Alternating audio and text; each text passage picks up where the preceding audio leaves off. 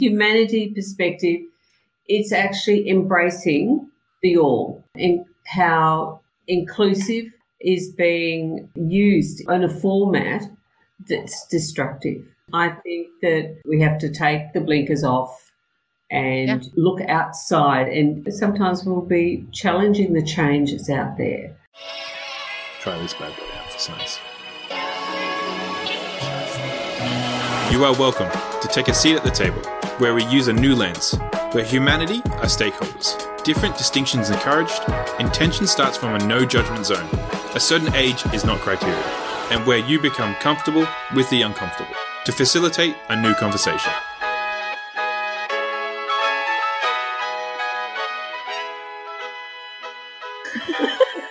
Have you been there a while? I moved back here 16 years ago. Wow. Yes. Yeah. So I've just not in my own home office. I'm actually in a little boardroom office at the present moment. So it's been exciting. So we've had a really busy 2 weeks because we've just launched a new business as well. Oh, you got to love those moments of launching new things. They are exciting and scary and full on, all combinations of.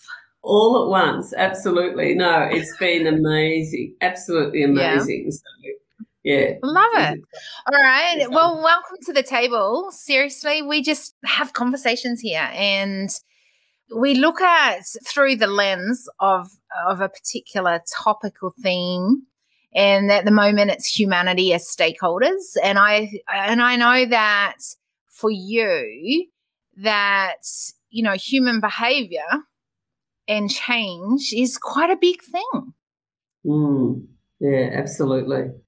It is. So when you hear the thing humanity as stakeholders, what does that bring up in you? Well, I think that, you know, lots of conversations that we're actually been having at the moment is that it's about people being respected as an individual.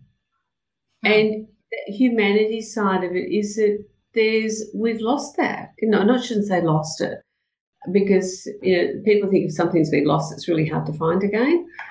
But it's been pushed aside, and I think it's been pushed aside because of all of the amazing word busyness that's actually going on. And so I really believe that humanity, we need to have more discussion around humanity itself. What does that actually mean? And how do we respect, you know, each individual for the qualities and the skills that they bring to the table? Okay, firstly, so many layers we can go down in there and I can't wait. But when you talked about loss, what were you thinking with that comment?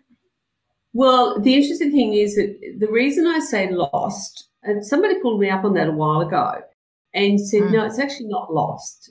And we were talking about respect. It's not lost. It's actually been pushed aside. You know, people they've been jaded. They've lost focus. And so it was a really interesting thing to think, no, it's not lost or it's broken. It may be fractured and we can fix it again. So it's giving an opportunity to say we can change our behaviour if we're given the right tools, if we're given the right resources. You know, we can change. And I think that, you know, if you think about people who are in prison, you know, there are people who are in prison who have gone off the rails. And when given an opportunity, like, you know, the Enneagram program in America that's been run in the prisons is extraordinary and getting amazing results. So from a humanity perspective, we have a responsibility to give, you know, opportunity back to people where they've been, you know, perhaps robbed of it or, you know, been derailed. And I think, you know, so when I go back into the workplace, you know, there are a few people that I say, we can't fix this person. We can't really change the way this is going on. Never met one of those people, ever. Is that being truthful? No. Of course not. But interesting enough, you know, the example that you were talking about, talk about that program that is over in the States for those that haven't heard about it. It's actually an interesting program. The reason I know about it is because a colleague is now started to run that program here in Australia. So she is entrenched in the Enneagram program. And so to upskill her and, their business further and the people that work within their business is that they then went to America to have an understanding about the Enneagram and how the program is being used in jails to educate, change people's behaviours and give people an opportunity to grow and have an understanding about, being on the wrong side of the track. And do they want to continue on that wrong side? Because when they get out of jail, they, 90% of them end up back in jail because they're going back out and doing the same old thing again. So the program really actually helps them dig deep inside to have an understanding of who they are and also then reconnect with people on the outside who, they've broken the relationship, broken the trust, lost the respect. So it's been a really interesting program to look at the success rate. And I think the repeat offender program, it sort of fits in under that repeat offender program. And I think it was only about 20% ended up falling off the wagon and 80% were able to maintain that new self-awareness and maintain a life without crime. Yeah. Which is extraordinary. Powerful. Yeah. It is extremely. So then bring that into the workplace. How can we take what we've learned from that into going, where do we want to see change and how can we move change forward there? Well, I think the thing is, and I suppose this whole working from home, and fractured, how, they're fractured, our workplaces have become so fractured. So people are now, out and isolated and on their own. And often people sort of say to me, how do I communicate? What have I got to do to keep my team together? And I said it goes back to the one-on-one conversation. We have, again, because of that amount of busyness that we had before COVID, is that, again, we weren't looking at each individual as a person and having an understanding about what are their motivators, what are their driving forces that make that person react and behave in a certain way. So it's really important to go back and have an understanding about the individual. Who's that individual? What motivates them? What are their inhibitors that they have in their life that can actually distract them from being 100% present with the workplace? And I think that, like we look at here, we've had our lockdowns and parents taking on that responsibility of educating their children because the schools have been locked down. They may still have a parent living with them who's got dementia, and we're expecting these people to commit 100% and be 100% productive in their workplace. Yeah. So what are the conversations we're having with people?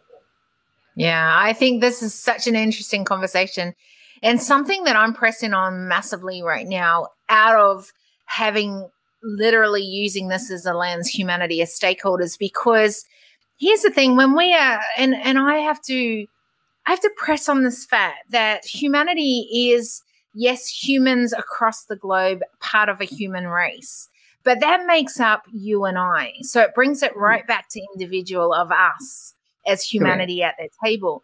And I think what is interesting is that we are, and it's like what you were saying before, like there's a separation between, when I turn up in the boardroom, I'm still the mom with 6 kids. I'm still the mom that runs many companies. I'm still the mom that, and there's just layers and layers of that. But interesting enough, when we look at organizations, we are only using indicators of the health of the organization by looking at the bottom dollar, by looking at how many sales we're getting in the door, by looking at where our marketing is at. We aren't looking at or making it priority where us as humans are coming into play in that. So if we're working from home, how do we balance all those things? How do we cope with isolation? How will we know that our team is doing okay? Yeah. Because those aren't indicators that we're measuring or putting as important things. And that's really come to my attention. In fact, I'm working on with a collaborative partner to an assessment tool in which we could put indicators around a lot of those things. But gosh, it's an interesting conversation. It is. And I think the thing is, like, particularly like when we've got people working from home, and as I said, this new hybrid, workplace is going to evolve, and it won't go away, but it will evolve in a good way if we have an understanding about what does that individual person's workplace look like? What have we, I think that, many before COVID, when we did have people working from home, we wouldn't allow somebody to work from home unless we did a complete risk assessment on their workplace. Yes, so true. Yes. And so that's all gone by the wayside. Yeah. And so we've got people who are working from, that new workplace, but we don't know how it's fitted out. We don't know what all of the other factors are that could be the inhibitors on that person. Exactly. We don't know whether it's a house where, the electrical wiring is faulty, for goodness sake. And we're expecting them to plug in all of their laptops and all those type of things and whatever, and all of a sudden overload the switches and we've got a fire. Who's responsible?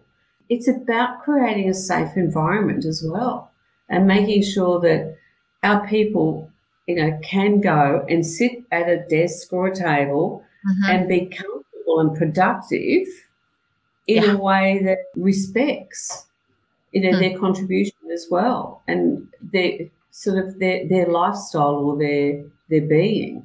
Yeah. How do we make environments safe? Like in all reality, what is a safe environment? How do we curate those spaces? And that's a really interesting question because we also have the privacy legislations out there that says, well, you can't ask an employee that particular question because it's a breach of privacy.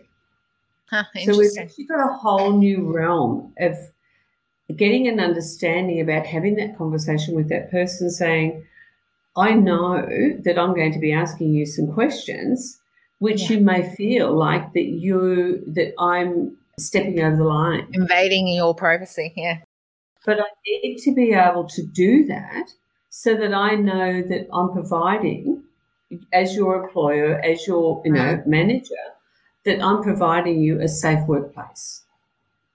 Interesting.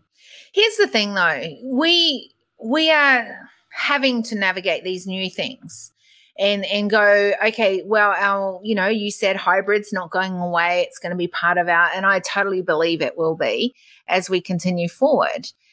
But we're stuck in a lot of biases or conditionings or systems of old school. So how do we get those things catching up with the needs that are really humanity needs right now? Yeah. It goes back to the CEO of the organisation. It goes back to the business owner. It goes back to those that are in a leadership role. And I think that where the danger is right now is that we've got a lot of people who are in leadership roles who have evolved into that role because they were a good worker. Yes, so true. And so there are a lot of people in those roles who fundamentally don't understand all of those principles. And so they're going into these situations blindfolded. Yeah.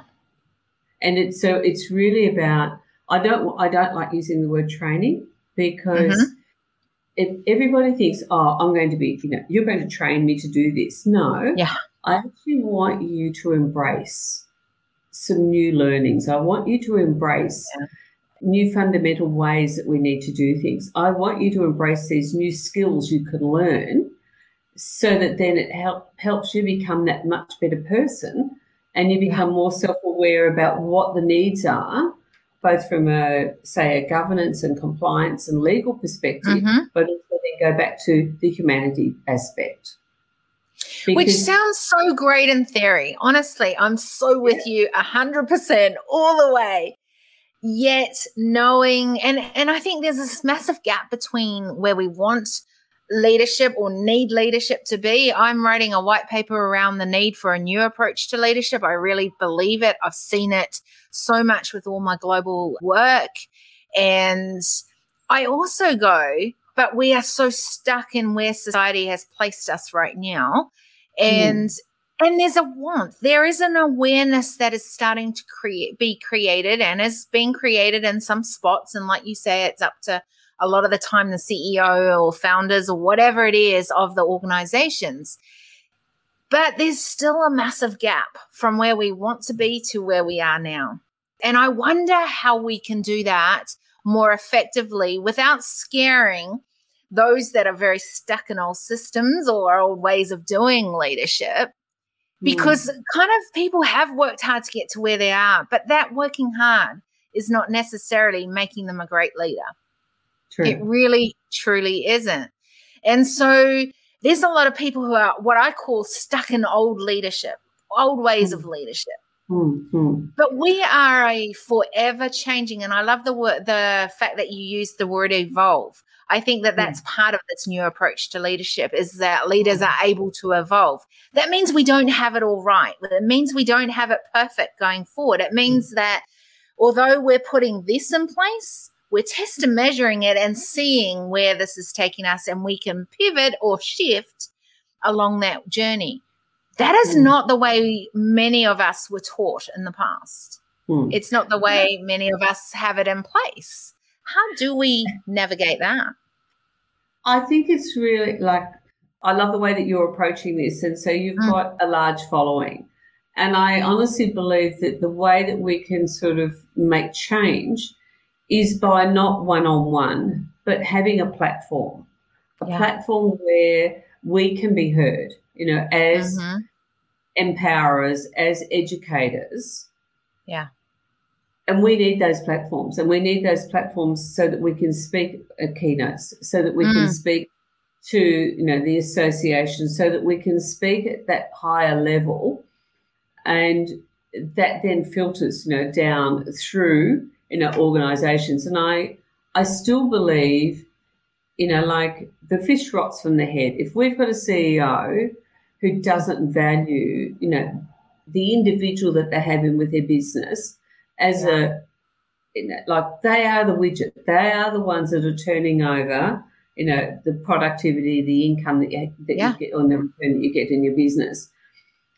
And we need to be able to, one is that those that continue down that path who are not prepared to change, who still, have undervalue, each individual person that they've got, or the people they have within their business.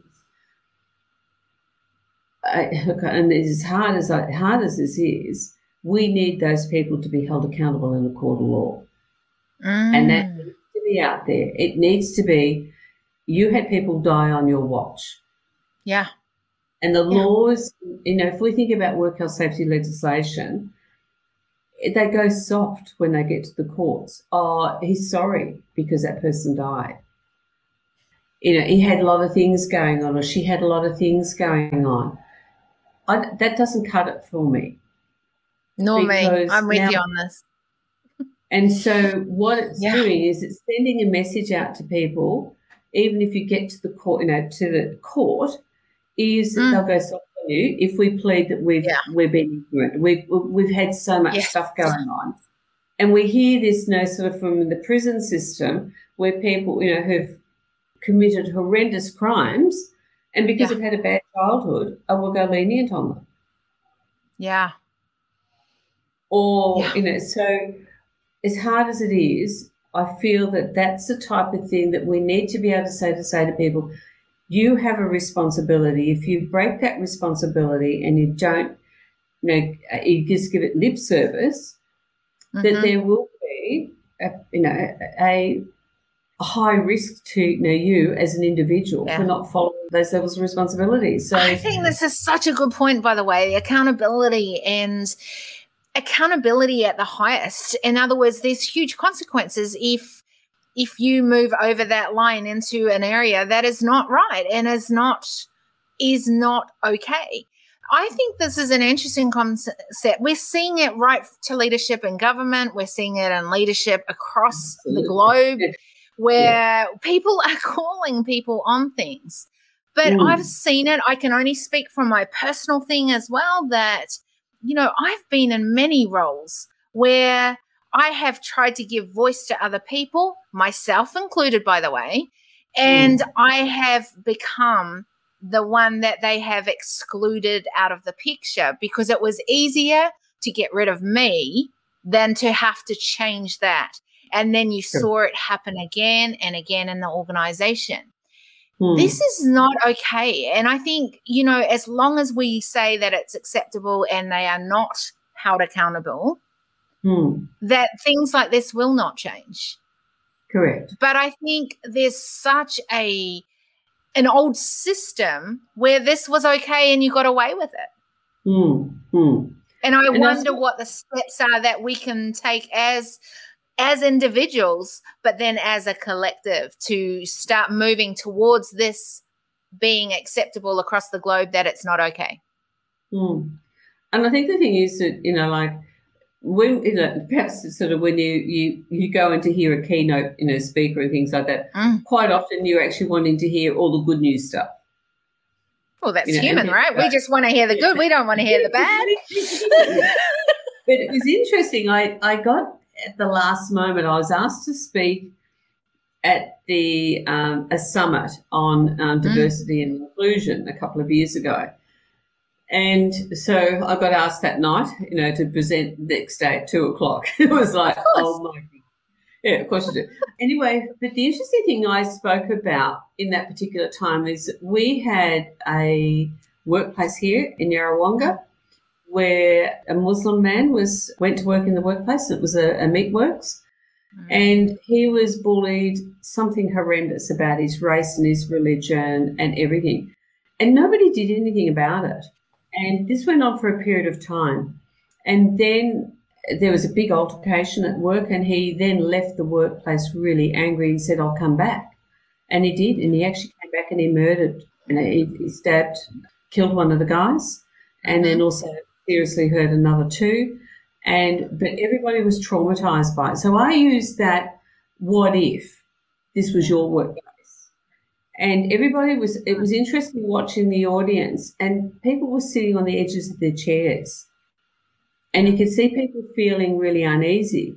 And then I said that happened in my area and all those years ago. So what if this guy went to jail, you know, for 15 years for murder or manslaughter? Yeah. And I said, but what if we looked at it through a different set of lenses, and this guy now was able to use the fact that he'd been bullied and all that type of stuff, and we've now got the new Brodie's Law here in Victoria, it's been around for a while now, potentially he wouldn't have got the jail time that he got. The actual people who would have got the jail time would be the people who were the perpetrators.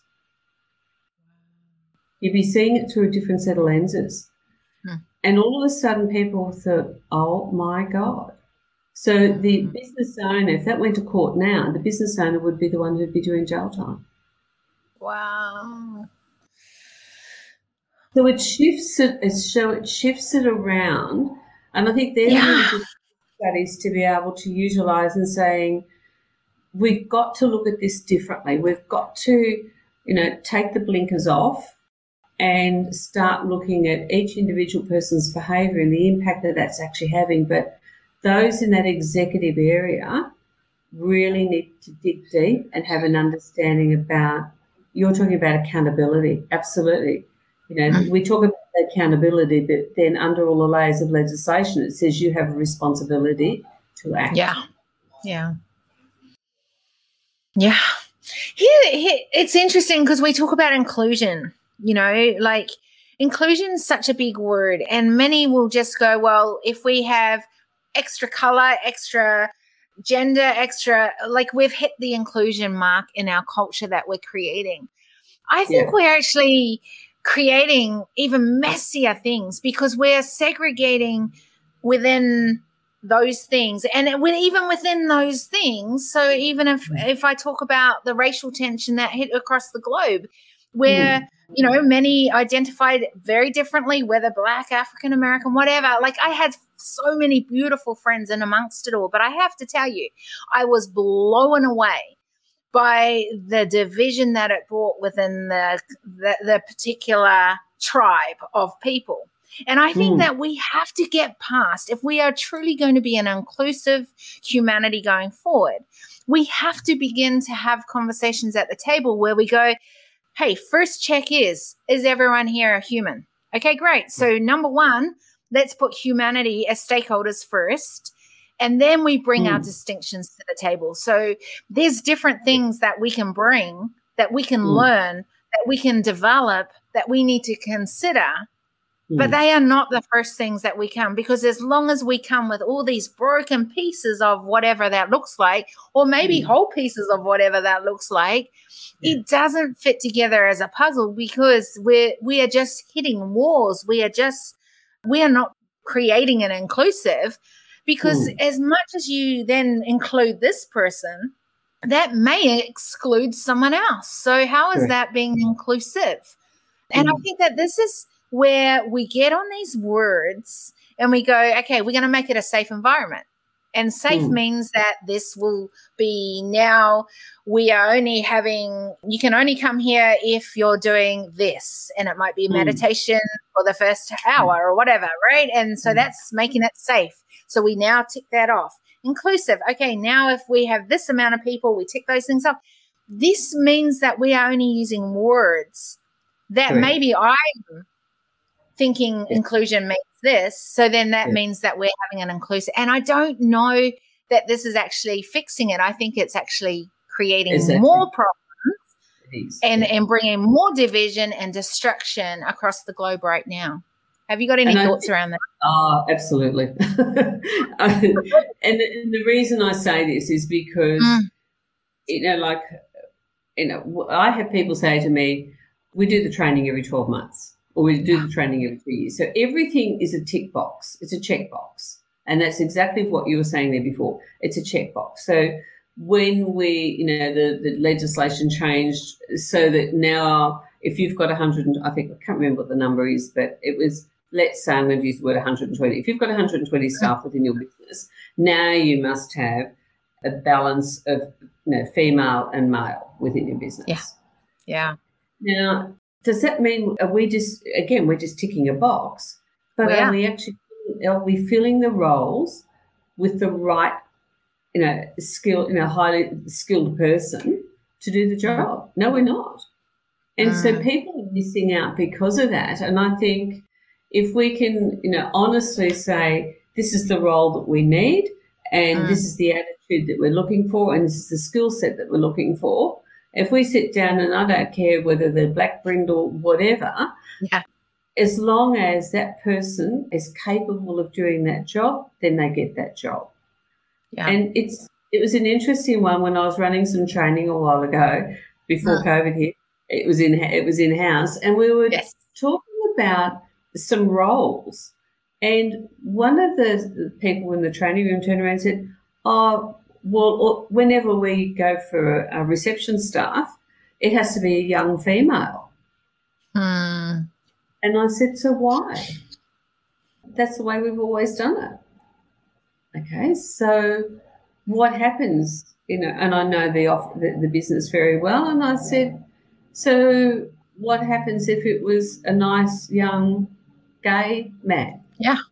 Why would he not be employable? And it was like, it opened up such an amazing conversation within the room that people were going, well, okay. So then they were asking her why. And we went through the whole process, and it was really interesting. So I had a phone call from the director of that company the next day because she'd gone back into the workplace and said, now, listen here, we've been hugely biased within our recruiting. Yeah.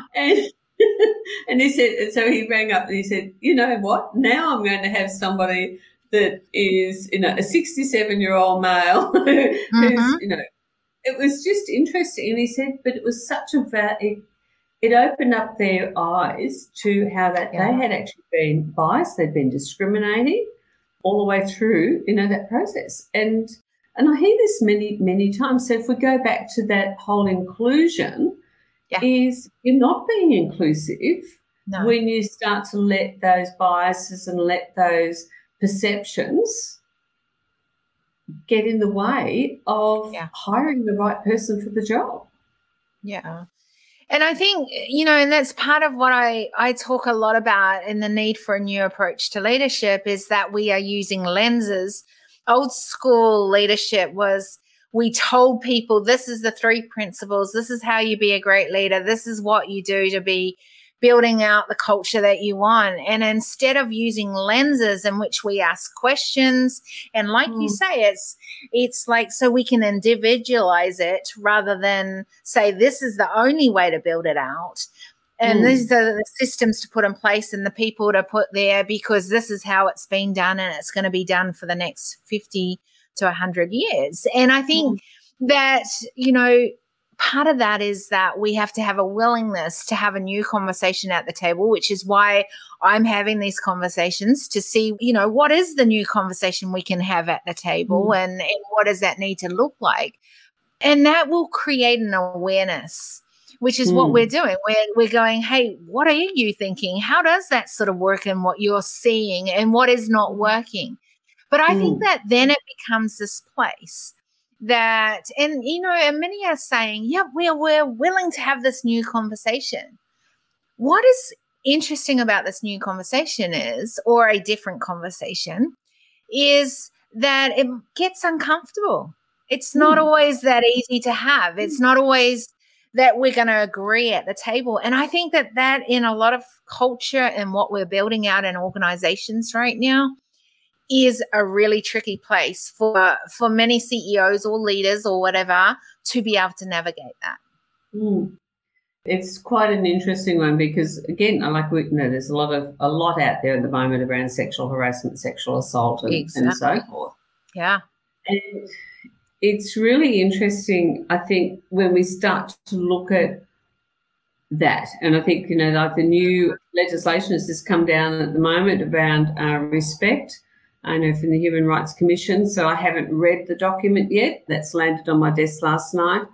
So, even that is going to change the discussion that we have with people and how do we approach people? How do we have a conversation with somebody whose appearance is not meeting our expectations? And are our expectations far too high? All of that. So there's a whole range of new nuances. Or is our focus on expectations been all wrong or are not going to be beneficial for where we need to go in the future, right?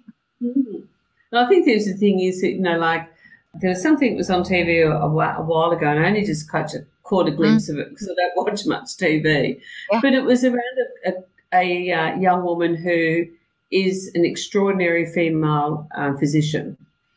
But her husband owns a tattoo shop, and so she's covered from head to toe in tattoos. And she looks after herself. She's got a beautiful physique and wears the short skirts and the suit and everything else and the high heels. And, even the patients have embraced her differences because she's a great physician. Yeah. Whereas there's a lot of people who wouldn't employ somebody because they don't look the right way or sound the right way And that's a conversation I'm having a lot. Honestly, it's a conversation I'm having a lot of. And what is phenomenal, and one of the reasons I don't even say, who are you, what are you about, is because I don't want to see you first as that. I want to see and hear what you've got to say. And I think we're missing a lot of that because we come in with our biases, even with a lot of the assessment tools. When we go to recruit people, we put people in boxes. We go, and I get it. It helps some people to make better decisions of who they're looking for. I get it. But I also worry because, you say that you want this, but often it's actually not who you need or want. And you might need someone that looks different, brings something different to the table, because then you actually can disrupt the patterns or results that you're getting at the table. And I think that we miss out on so much as a human race because we let our biases determine our destination within what we're doing. And I think that it's so easy to judge someone from the outside without giving them a moment to even listen. And I think that this comes back to that conversation at the table. It's easy to have a conversation with everyone that looks like you, sounds like you, and are going to be backing up your vision. It is so easy to have that conversation, right? Oh my gosh. And yes, we are going to move forward and this is going to be phenomenal. Yeah. But that is not going to be beneficial for all of us to do it that way going forward. It really, truly isn't. And I wonder how we can do that more effectively, because otherwise, in some cases, the changes have to be huge in organizations. In other cases, it may be just a small shift. You know, how do we even start having these conversations? Well, I think it's actually being much more self-aware of who you are.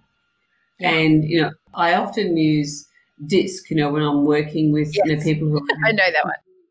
It's just such a simple, it's really a great tool for people to have an understanding about the roadblock we have and what our fears are. And when we understand what those fears are, is that we're then able to have a much better conversation. We're able to, again, from a humanity perspective, understand if the person fears that in such a way that it's making them push back or retaliate or go silent, then, you know, we can have a much better conversation with each individual person. And I said time and time again, you can resolve conflict by understanding where the other person is coming from.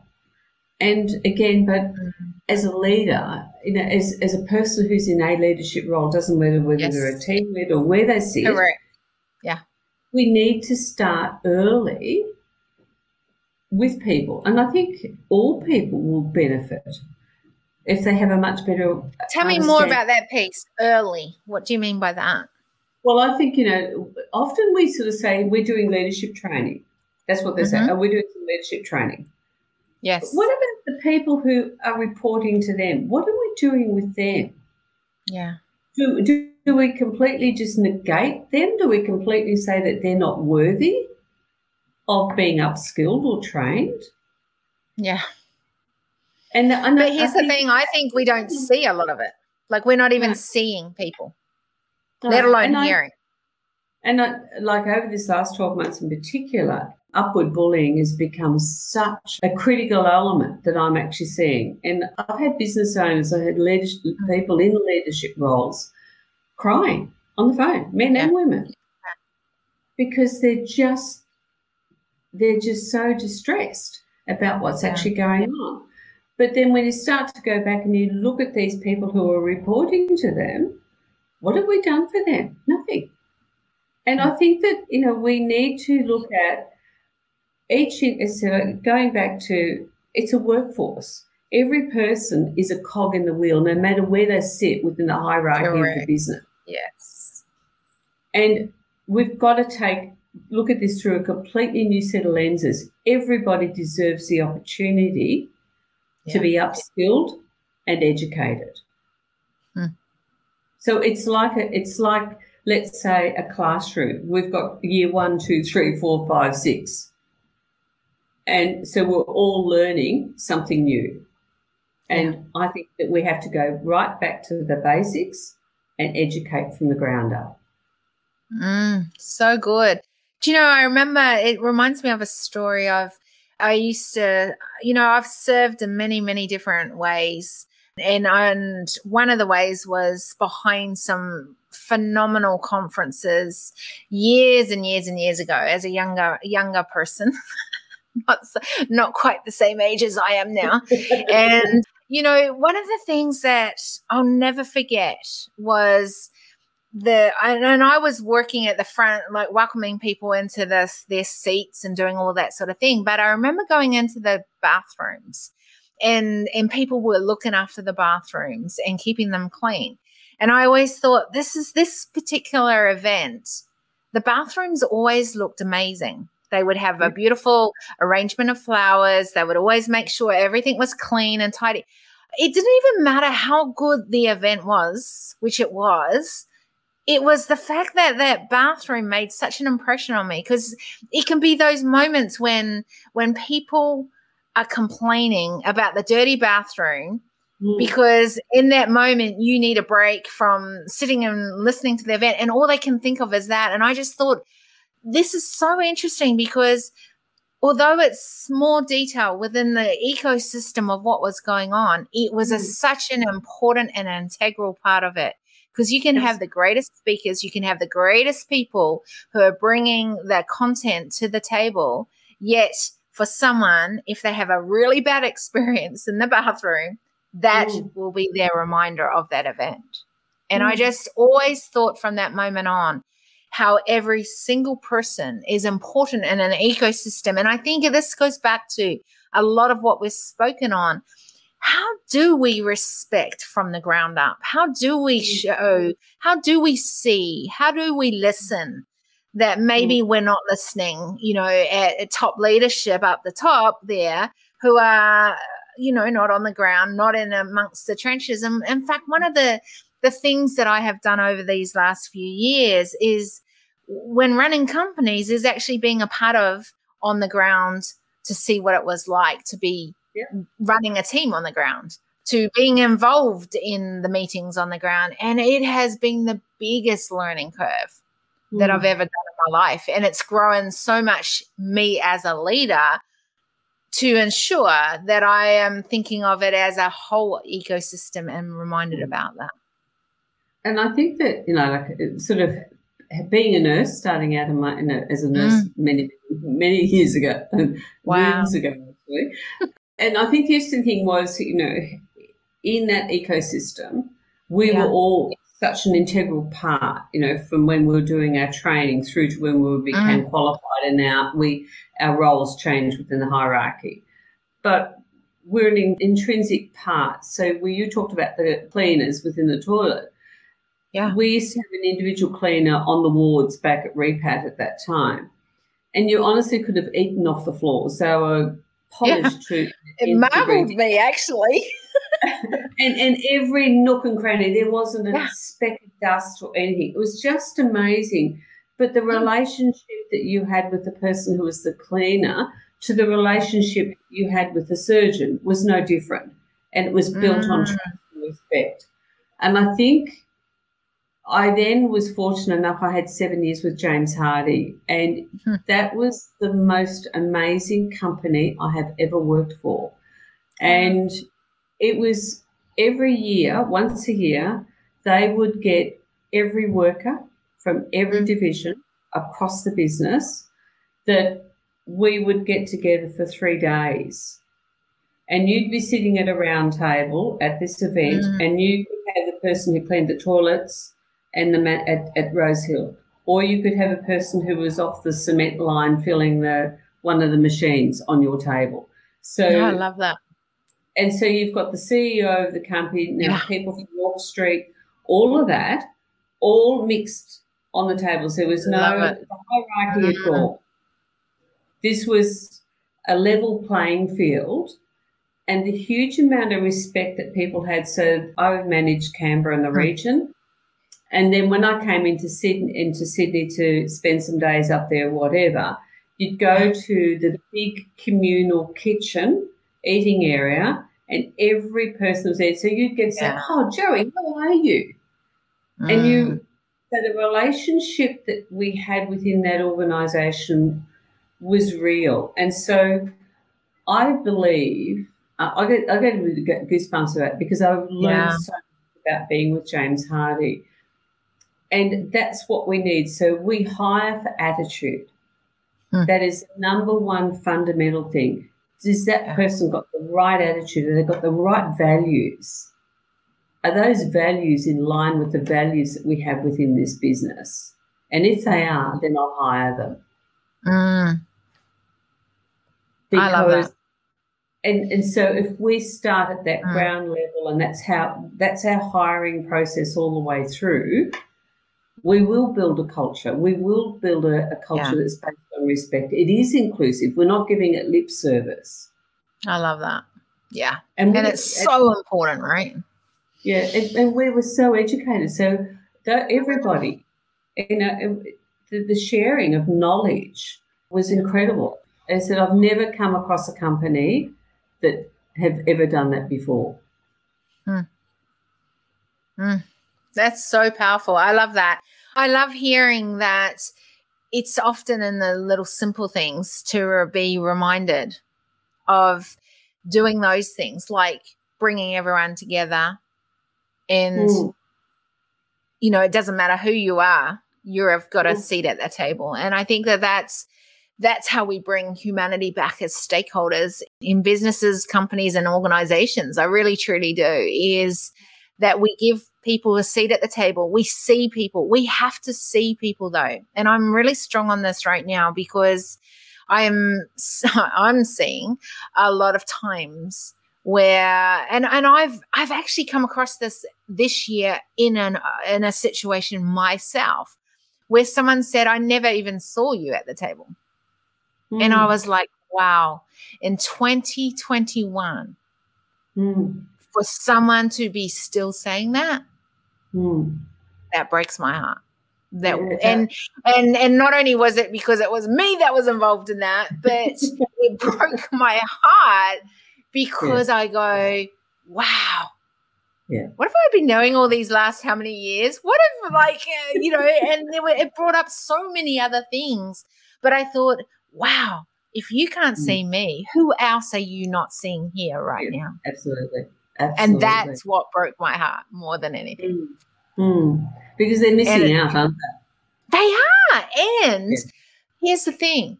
Then you're not seeing the value that I add. So why would I keep doing something if you're not seeing the value that I'm adding to the table? So, and I think that is where we miss out too, because you are not getting the most effectiveness out of people in the team if they're feeling that way, or if it's things like that are happening. So there's so many, you know, layers that really come down to simple things of, are they even getting a seat at the table? And are we listening and seeing? And then what are we doing with that conversation? And I think that that's the next piece, which is always the piece of ownership as us as an individual, then, you know, us as a collective as well. So, you know, it's just, there's so many things that we can start diving down when we just have a conversation around it. And I think, you know, for me, it's always, I know it can feel really big. Talking about global space can feel really big for many people when I'm having that conversation, and I go, bring it back to you. What could you do? What's in your hand? Or what are you building out in the culture that you're building out within your organization? What is one shift you could do? Because guess what? That shift will start moving you in the right direction. And I think for me personally, that's always the best thing, is to go, if you had the ultimate, what could it look like? Now let's go back to our starting point and going, well, what's capacity? Okay, your capacity is small right now. Let's just figure out what's the next one thing we can do. Yeah, absolutely. Right? And everyone can do that. Yeah. The interesting one too is there's been quite a few articles lately about, you know, who manages culture within the business. And they, you know, people sort of say, oh, HR, and you go, you know, culture is each individual person, you know, in the organisation. HR, I think the thing is that, you know, the HR departments they've done themselves an injustice and an inservice as well, you know, over the period of time. And I don't say it lightly, and because I've often had to go into organisations and try and remedy, you know, some of the complaints and investigations that have fallen by the wayside, and people have, you know, self-harmed and so forth because of it. And, you know, they can't fix it. I believe that, you know, again, as I said, unless people have got their feet firmly planted under the table and feel like that they belong, you know, it doesn't matter where they are within the organisation, we're not going to, you know, have that impact and have that change. And so if you've got that CEO who's that totalitarian, it's going to be an uphill slide. It's such an interesting concept that you just said then, the whole sense of belonging. And I think you're spot on. You're really spot on that one, where, you know, if we don't feel like we have that sense of belonging, then we really don't even feel like we should be at that table, or that we've got anything to add to that table, or that, you know, I think that's and this has come to this part of the conversation where I always ask, you know, everyone a particular question. I'm going to ask it, and then I'm going to ask you the question, but I'm going to take that, you know, like that whole concept. And I kind of want to filter it out a little bit of going, that sense of belonging. How do we, you know, ensure that each person in the organization does have this sense of belonging? What do we need to change, or how to be more effective to be able to ensure that this is a truth, not just a thing that we're talking about, right? Mm-hmm. And I just wonder how we do that as individuals in an organization better. And I want to be thinking of that in all the ones that I'm involved with. How can we do that in a more effective way? Like, I'm taking that from our conversation today, because I think that that's something that is easy if you're excited about a vision. Like, we can all belong to a vision that's exciting, that we get behind. And I wonder when it's a vision that is something that you've joined in on because you saw it as a meeting the needs that you had at that time.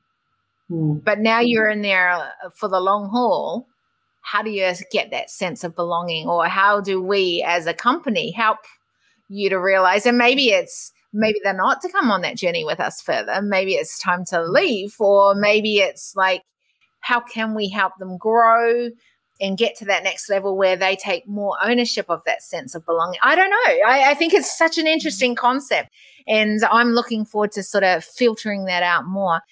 And while I say that, you were going to say something? Yeah, no.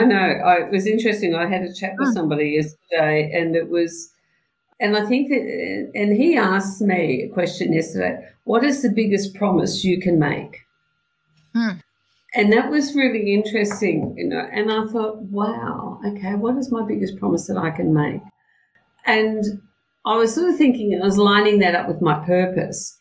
But I think, you know, if we go back to what you were saying there before, if we're able to sort of say to an individual person, you know, when we're perhaps in that hiring process, is what's your purpose? Yeah. I actually do ask that. I say, what is the longer thing? What are you about? Like, I want to actually know bigger and further beyond why they're even applying for it. Yeah. And so therefore that purpose may fit your vision or their vision, for your vision for a moment. And then you also say, look, okay, we know that we've got you for 3 years. Yes, so exactly. What is it that we can do to help you reach your next level, reach your purpose? And so I love that. Again, what we're doing is that people sort of say, if we're going to provide them some education and things like that, that's a waste of money.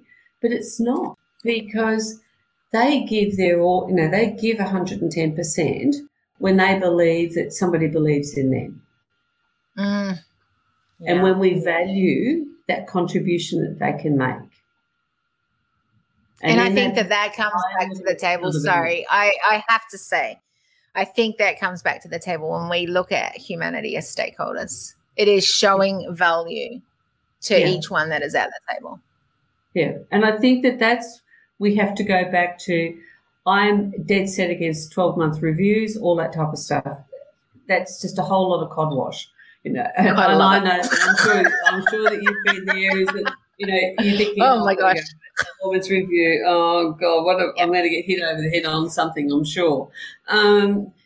So I like to have 10-minute conversations with my staff once a week. How are we going? What are we doing? What can I help you with? You know, so good. That process, so that we're in constant discussion. Yeah. And then I think the thing is that, what have you agreed to? And you hold people accountable. I need to be held accountable. Yeah. Just as much as you need to be held accountable. Yeah, exactly. If I said I'm going to do it, have I done it? Yeah. Yeah. Therefore, so good. That's your culture. That is. Yeah, so good. I love it. Okay, so if anyone wants to know more about what you do and connect with you, what's the best spot for them to do that? They can jump to my website. So it's maureenkyne.com.au, or just reach out and give me a phone call. Perfect. So do you want that phone number now, or do you want to? Go for it, because this will be recorded and then go in later. Okay, 0437 022 246. Perfect. Do you want to repeat it again? Because I'm dyslexic, and if I'd heard that, I would have never got any of that. I'll go slow. My father used to say to me, Maureen, slow down with the numbers. Oh, seriously, for a dyslexic person, numbers are the worst things to hear. So it's 0437 022 246. Perfect. Love that. So it's come to almost the end of the broadcast. I'm going to ask you the question. What are you taking from our conversation today? What am I taking? I think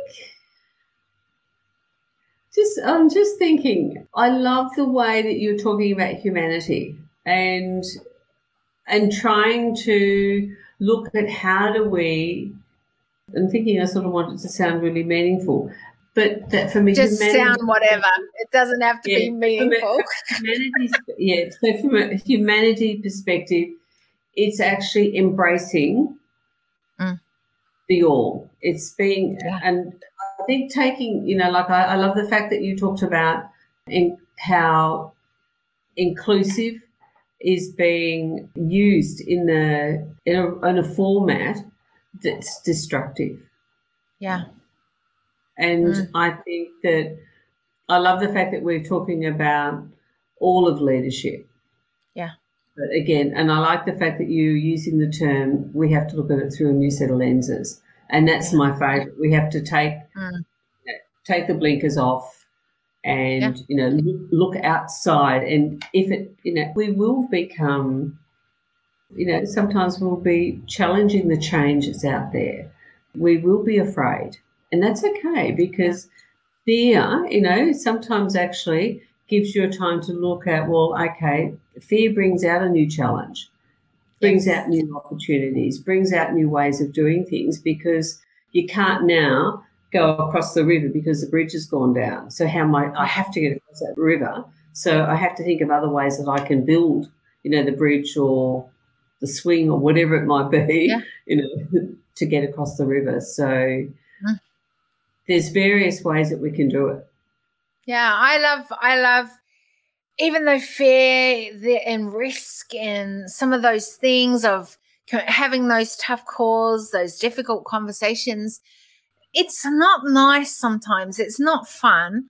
But what I love about it is that it creates the opportunity for a disruptiveness of a pattern that is not necessarily serving us going forward. And that excites me way more and drives me way more than the fear does away from it. Because I go, if we truly, what I love about inclusion is that we're having a conversation around something that has needed to be having a conversation around for a long time. I just think that the way we're having that conversation and what people are normalizing that as a conversation is not necessarily even asking the right questions or putting things in place that are going to be sustainable for humanity going forward. Same with ethical. I think that we need to have a lot of ethical conversations within our cultures that we're building. But ethical means that we use a product from something, and there's so much more and layers to all of these things. Same with diversity. I don't talk about diversity. I talk about distinctions, because I think there's a lot of negativeness within diversity. Diversity as a word itself means that it's divided. It's something that's different to what it looks like. And so then all of a sudden that whole sense of belonging becomes separated again, because I'm not a part of that. I'm not belonging. I'm different. And I think that when we talk about things like diversity, it should be things like distinctions, that I come to the table as human first, but I bring my distinctions to the table, and they're going to add value to where we need to keep moving forward as a human race. And I think these are the conversations that although these words have been brought up and it's like hashtag inclusive or hashtag ethical or hashtag whatever, it's like we're putting, not like what you've talked about, which is individualizing things, we're putting a thing that we can generalize, and it makes it almost cool to talk about as a global space. What if we would actually go back to those things and start pulling that apart and going, how could we be using inclusiveness in the culture that we're building out on? And I think that would change a lot of how we're doing it as individuals, as a community, and then, of course, across the globe. It's an interesting one because one of the things that I train on is differences. And one of those differences are we have the Equal Opportunity Act that says we have people have a whole range of attributes that are protected. And, if we breach some of those, then we can be held accountable from a discriminatory point of view in a court of law or, at Fair Work. So I talk about these attributes as differences. So I'd love to now change over to distinctions because I think that's a really good way because somebody's disabled and in a wheelchair, does that negate the opportunity that they're capable of doing the job at a desk, as long as I'm able to make sure that they're able to have, have staff amenities and all those other things that makes exactly all of that.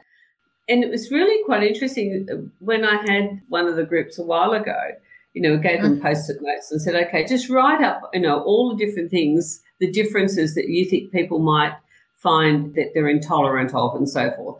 So, they put up on the board, fat or skinny, and they're using all of these words to describe, a person's appearance or their physical appearance. But it's interesting to think that we all, in our own mind, have all these other layers of what it looks like or what it might feel like. And so if I've got somebody who comes in and, they're a very obese person, am I going to use that distinction as my bias not to hire that person? Yeah. And that is all I want is people to start questioning that and to start going, is this okay for us as we build out our culture? Maybe it is. And maybe something won't change in your culture, but maybe it's not okay. And maybe we could actually, add value to humanity, because here's the reality. The footsteps we are leaving behind today are the footsteps that we're leaving behind for the generations and the generations to come. I just want to make sure that we are leaving behind a world that is sustainable for the next generations to come and that they can springboard off. And I think that as long as we are not allowing some of these things to be acceptable anymore, things are not going to change. Things are not going to, there's so much that has been okay as normalized in society. And there's a lot of things that people have seen, this is such a problem.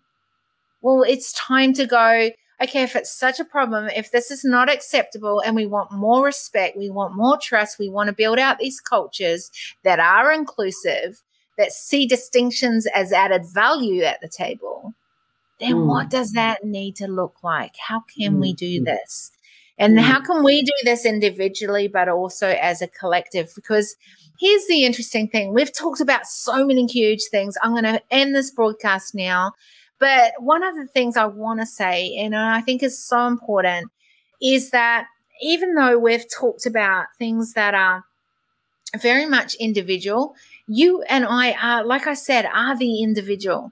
And if we can make those changes and then work within whoever we work with and within the communities we work with and the sphere of influence that we're working with, this changes what is happening across the globe. And what I'm trying to do is narrow that gap between the problems and across the globe that we see and saying, hey, we are able to bring the solutions to the global, the global solutions that we all are needing to see and bring the change that is needed. So, you know, I have loved our conversation today, Maureen. Like, seriously, amazing. And I think we could talk for hours and hours and hours around this kind of conversation because, you know, you're right in the midst of a place that is, I think, you know, business organizations is a place in which many of us spend a lot of our lifetime in. And, you know, change is so needed in there, but change that is adding value to humanity is needed. So I thank you so much for coming on and having this conversation with me and just willingness to sort of dive deep into some things that are, you know, needing lots of change out there. Right? Well, you know, ultimately, at the end of the day, I think our conversations save people's lives. That's what it does. I agree. And that to me is the most important thing is, you know, saving people's lives. And both in the physical sense and in the emotional sense. So good. So good. So, I am not going to say anything else. I'm going to end this podcast. Don't you run away quite yet, though. Amazing droplets of wisdom for you from today's episode. Make sure you subscribe, ensure you leave an awesome rating and review. Our hope is this podcast creates a new awareness, activates ownership to what is next, a curiosity for the need to be part of the change, and to make footsteps of sustainability from today onwards. If you want to further your journey with us, then apply to join us at our next Leaders Movement Parlay. The link is in the show notes. We appreciate you. Help us to help build a tribe who make humanity as stakeholders. To achieve this together, recommend this podcast to leaders, innovators, and movement changers. Big love until we see you on the next Decision Table Series podcast episode.